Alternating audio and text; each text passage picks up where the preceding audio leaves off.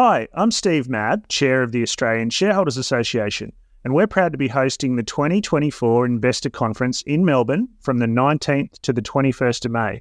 And we're stoked that Phil, the host of this podcast, is going to be our special guest MC. If you haven't heard much about the ASA conference, it's a flagship event that attracts around 300 investors and industry professionals, including the chair of National Australia Bank this year, the chair of AGL. We have Dr. Sam Hupert, the founder and CEO of Pro Medicus, and we've also got Richard White, the founder and CEO of WiseTech, coming along with many others. For a limited time, new members can enjoy special pricing on registration for the upcoming conference, along with a complimentary 12-month digital membership with the ASA. That's 2-day conference registration plus 1-year ASA membership for $499, a saving of $150. Simply search for Australian Shareholders Conference Register, click on 2-day conference non-member, enter the discount code MEM, as in member, 499, the numbers 499, so that's MEM 499 to claim your special offer. Come along and meet me and Phil at the conference. We look forward to seeing you there. And I hope you enjoyed this episode of Shares for Beginners. It's that time of the year. Your vacation is coming up. You can already hear the beach waves, feel the warm breeze, relax, and think about work. You really, really want it all to work out while you're away. Monday.com gives you and the team that peace of mind. When all work is on one platform and everyone's in sync, things just flow. Wherever you are, tap the banner to go to Monday.com.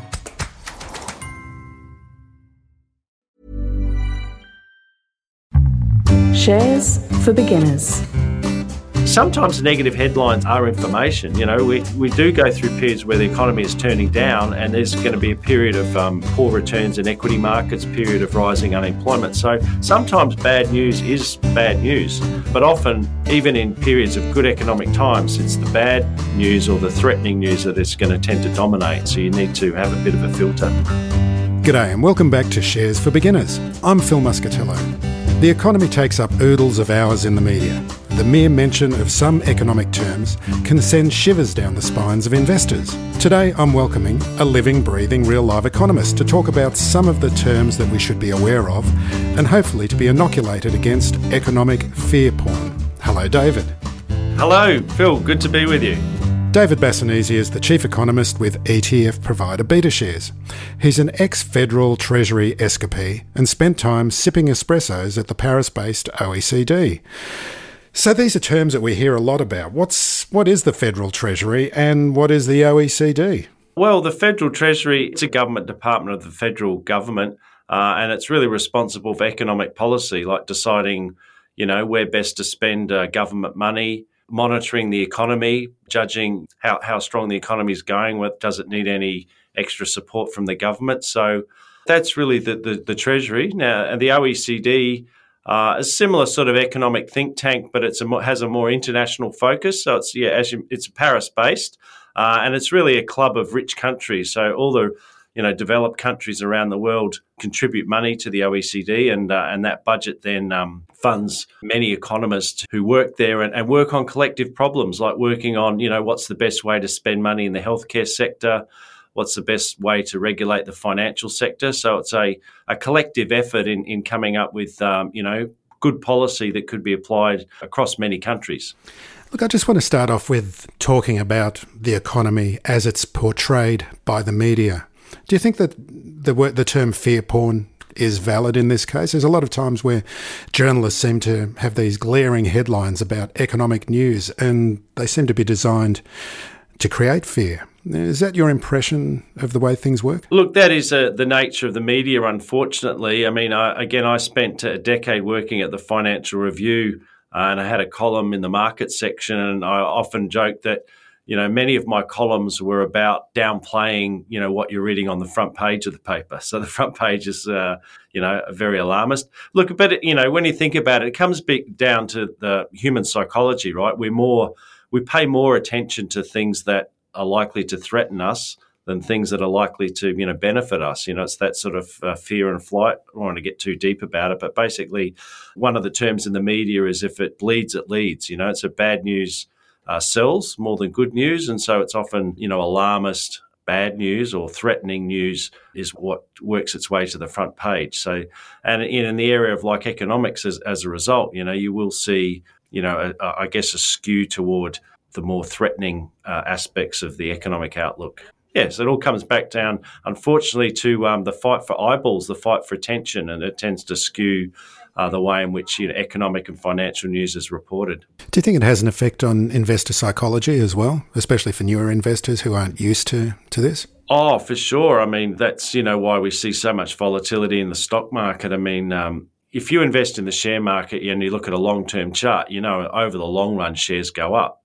And in fact, the blips that you see on a year-to-year basis here and there from a wider, 10, 20-year perspective look like, very small blips along the way. But living through those blips can be quite disconcerting. I remember I invested some money for my mother in shares a few years ago, and she became fixated on watching, the financial news and just couldn't take the volatility.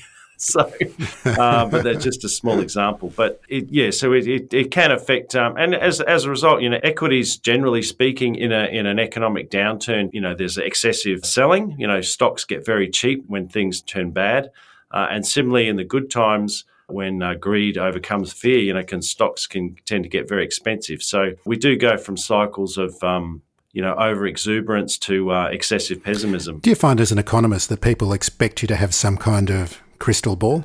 Yeah, I mean, it is part of the job. I mean, we economists do, I guess, tend to fall back on explaining what's going on, which is kind of easier, right? You can explain, this has happened and this is why. But look, if you could forecast the economy and forecast financial markets well, I mean, you could stand to make a lot of money, right? And businesses would make good decisions.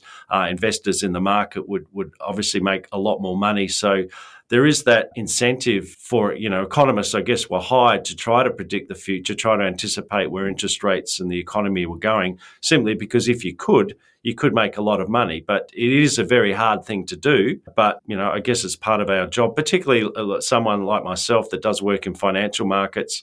You're expected to have a view on interest rates in the share market. Even if that it's highly conditional on a lot of moving parts and things can change pretty quickly. I like that, highly conditional on a lot of moving parts. I mean, there's no other way that you can describe the economy. Well, there's a scientific word for it, like a chaotic system, right? So forecasting a chaotic system is, very, almost impossible. But look, good economists can get things better than. I don't want to downplay, that forecasting is completely useless. I mean, at the moment, for example, I have a particular view about where the share market is likely to go, where the currency is likely to go. But I'm also very watchful of the things that could change that would, change my views. But, it's often useful to have at least a map in terms of where you think things are going, but then be very watchful in terms of what could upset that view. I'm actually tempted to ask you now what your view is on the direction of the share market. I'm sure listeners are going to go, well, what is it? What is it? What is it? But I don't really want to go down that path. No worries. I really don't.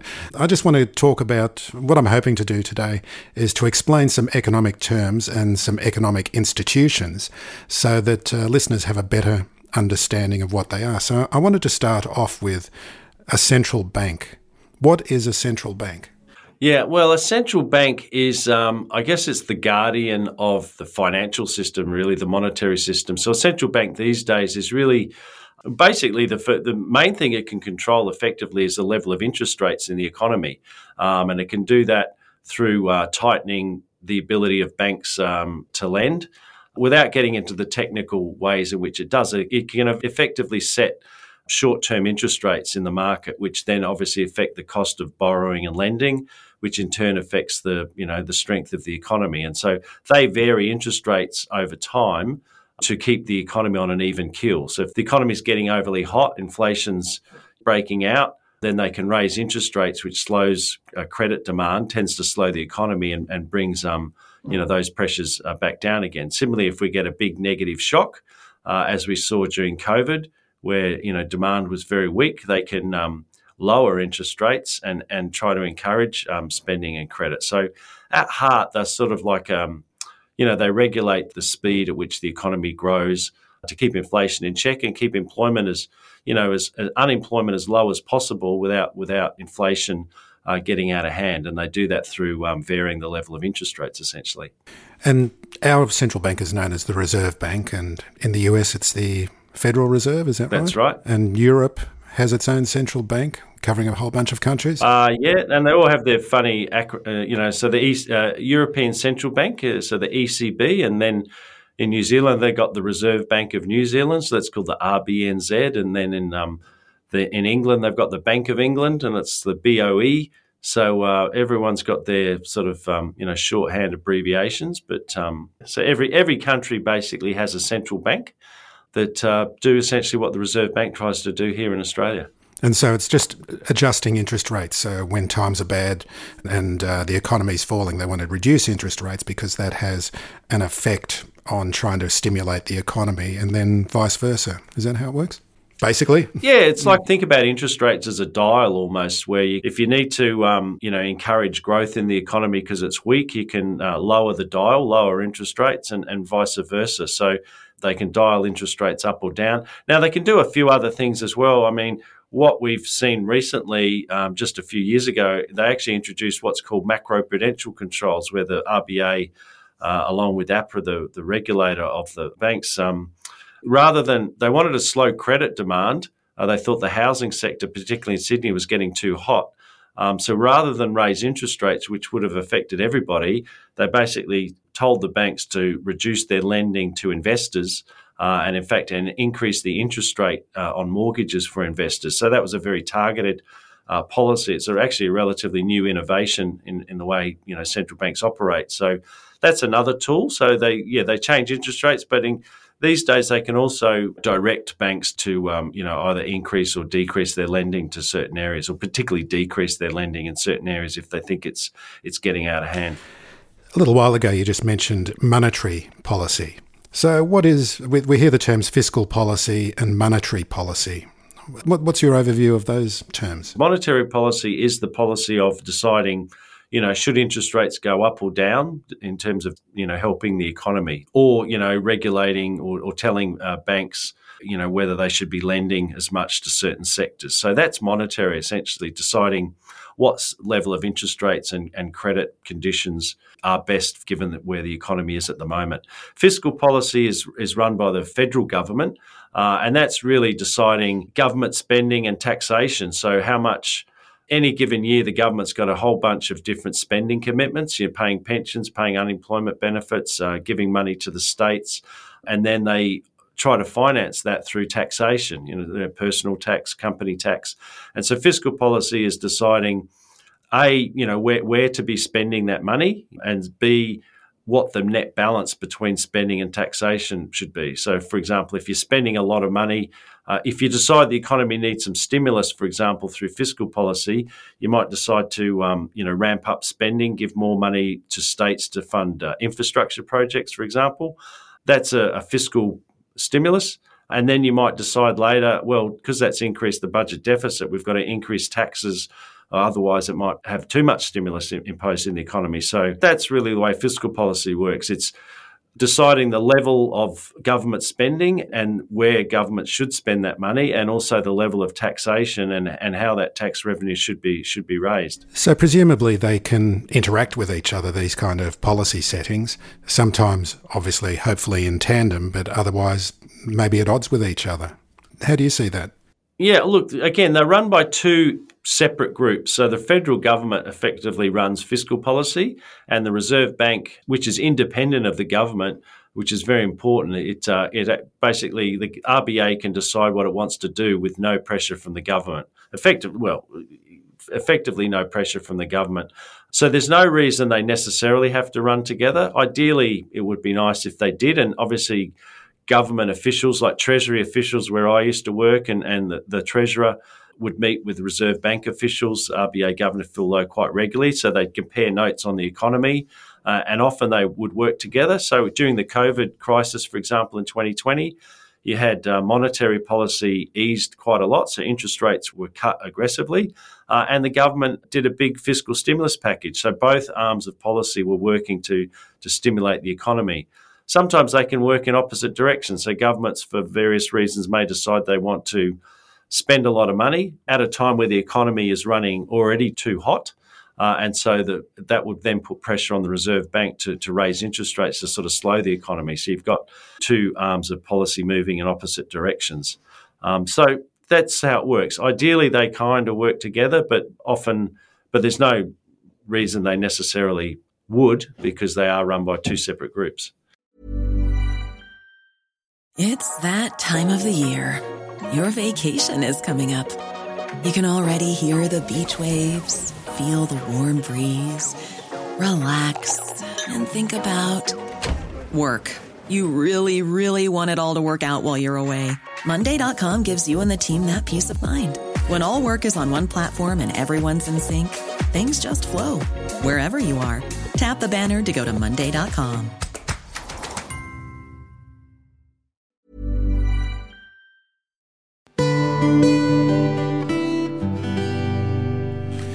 I think you're kind of hinting there that what these policy settings are aimed to deal with, in a way, is inflation.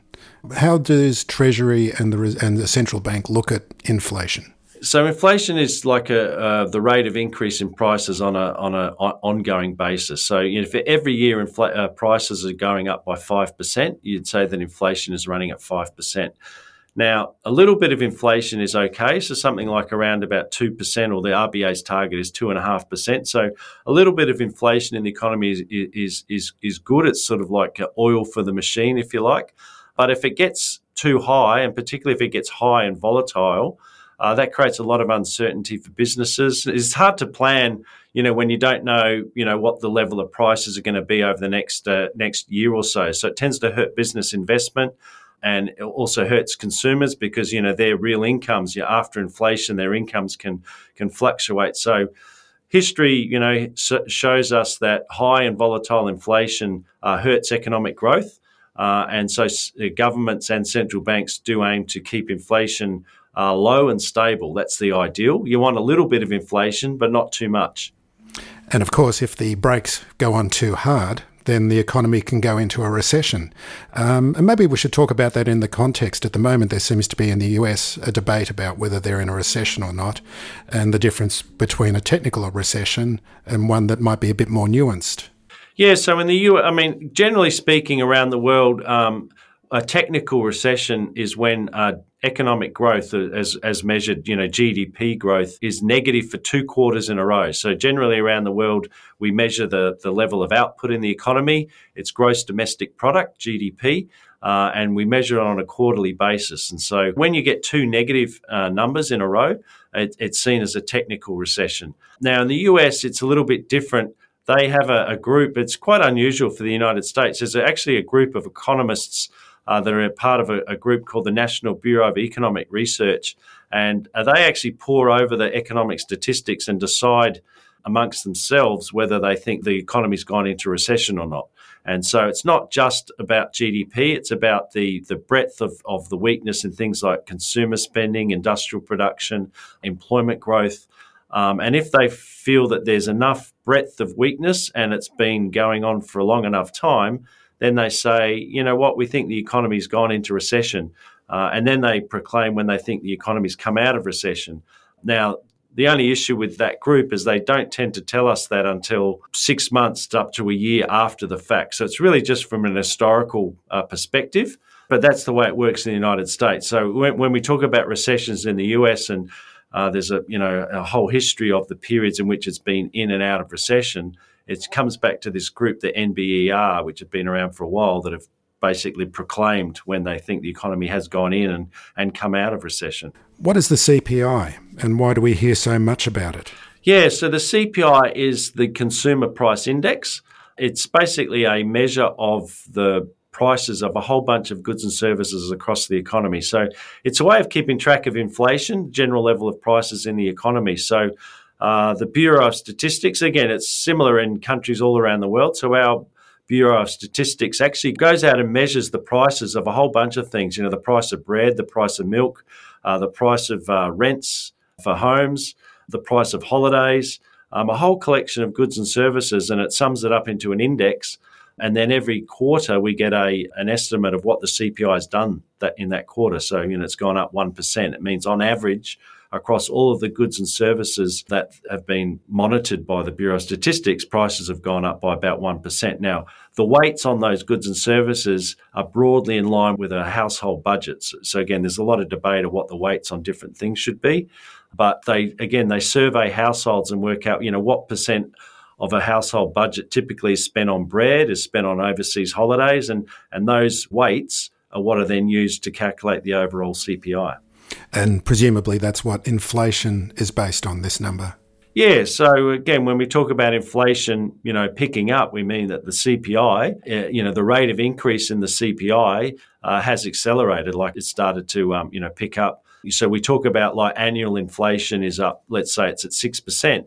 It means that the average price of the basket of goods and services that the ABS monitor has gone up 6% over the past 12 months. And what's GDP? So GDP is gross domestic product, and that's a measure of economic activity in the economy. So effectively, again, there's a lot of assumptions and work that goes into calculating, but it's effectively trying to calculate the amount of goods and services that are produced in the economy in a given quarter, a given 3-month period. So when you hear the economic growth was 2% in the last quarter, it means that GDP, the estimate of the goods and services produced in the economy, grew by 2% over that period. So in your opinion, what are important economic concepts for investors to understand? Yeah, where do we begin? So there's a lot of things to think about. The pace of interest rates obviously are a big driver of so much in financial markets. They affect the level of economic growth, which in turn affects the level of corporate earnings, which in turn affects the share market. The other effect is the level of interest rates affects the valuation of the share market. So if interest rates are very high, if you can get a good return by putting your money in the bank or buying bonds, then to compete, the shares have to sell at a cheaper level. And so higher interest rates tend to put downward pressure on equity valuation. So interest rates are very good. Just the general sense of, is the economy growing well, or is it slowing down? Is there a risk of a recession? The other thing is, I think, just having a sense that different investments can trade either very expensively or at very cheap levels, and markets tend to move in cycles, and we tend to swing from periods of greed where things are very expensive, and unfortunately a lot of retail investors tend to buy at precisely the wrong moments, where everyone's very excited about the share market, for example, and it's been going up for a number of years. Everyone starts to notice and they all jump in, but they tend to be jumping in right at the time when the market is pretty hot and pretty expensive. And similarly, when the market turns down, there's a lot of negativity out there, and the economy could be in recession. Shares have been going down for a while. Nobody wants to touch the share market, and that's actually often when it's a good time to buy, because shares are then cheap. But so that's just a few things. Having a sense for how the economy is moving, what interest rates are doing, having a sense that markets do move in cycles, and your likely returns from any investment depend on, importantly, what price you're paying for it. If you buy assets at a very expensive level, then your likely return over the next few years is going to be poor, and vice versa. This is a question without notice. Yep. What does an economist do at an ETF provider? Well, again, we provide at the first level just basic economic information, like it's a service to our clients, retail investors in our funds, also financial planners. So a big part of our business is promoting the use of the ETFs with financial planners, who in turn would then use them in their recommendations with clients. So firstly, it's a service to provide information on what's going on in the economy. Secondly, to the extent you want to be, active, the thing about ETFs, you can be as simple or as complicated as you want. If you just want a simple ETF that tracks the share market, you can just buy that, set and forget. You don't have to look at the markets again. But if you want to play the markets a little bit, decide I want to have some European exposure, I like emerging markets, I like technology, I like resources, then what economists like myself do is just give information in terms of what's likely to be doing well in our opinion. Obviously, as we were saying before, these are just opinions and forecasts in a way. but give a sense for, over the next 6 months to a year or so, these areas of the markets may well do better than other areas. So that's the sort of information that I aim to provide. And is there any words of comfort that you can give investors about fear porn and those lurid economic headlines that we see? End of the day, share markets over time trend up, because the economy is trending up. So over time, being invested in the market, you're going to do well. You've got to basically have an investment, balance of investments. So shares are great over the long term, but they can be volatile. Now, if they're too volatile and, they give you, keep you up at night, then you can have a more blended portfolio by having, for example, bonds, which we also offer through an ETF. Bonds are a different type of investment, but they're generally less volatile. And so, again, you see that in superannuation. People, but generally a diversified portfolio, you'll have a blend of equities and cash and bonds, so that the overall volatility of your portfolio is in line with your risk tolerance. So it's not too volatile that it's going to upset you, but it'll still offer you a long-run return. Sometimes negative headlines are information.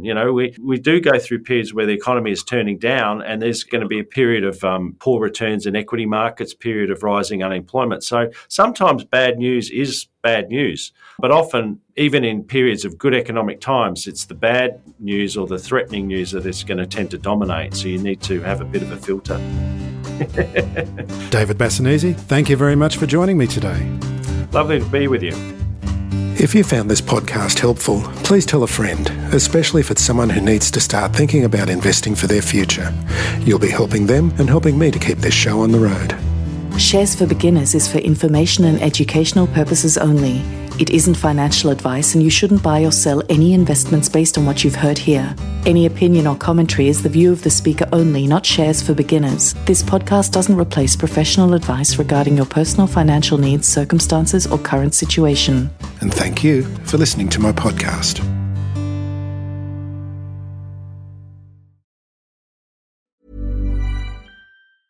Ever catch yourself eating the same flavorless dinner 3 days in a row?